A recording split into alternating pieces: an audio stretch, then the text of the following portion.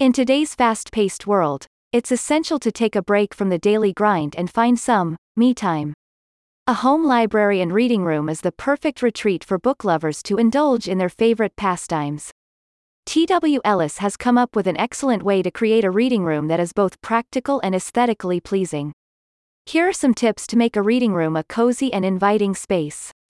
First and foremost, adequate lighting is crucial. Natural light is the best option for daytime readers. The large picture window to let in the natural light is an excellent idea.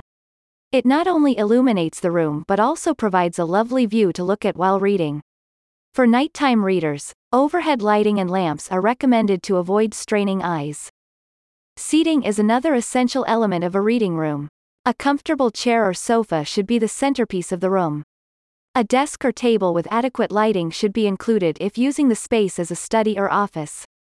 Creating a window nook is an excellent way to utilize the available space, particularly if it's small. Adding soft pillows and a warm throw blanket to this space will make it the coziest spot in the house. Displaying a book collection with floor-to-ceiling built-in bookshelves is the star of the show.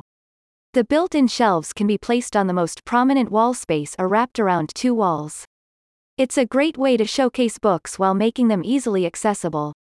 The built-in bookshelves create a stunning focal point and give the room character.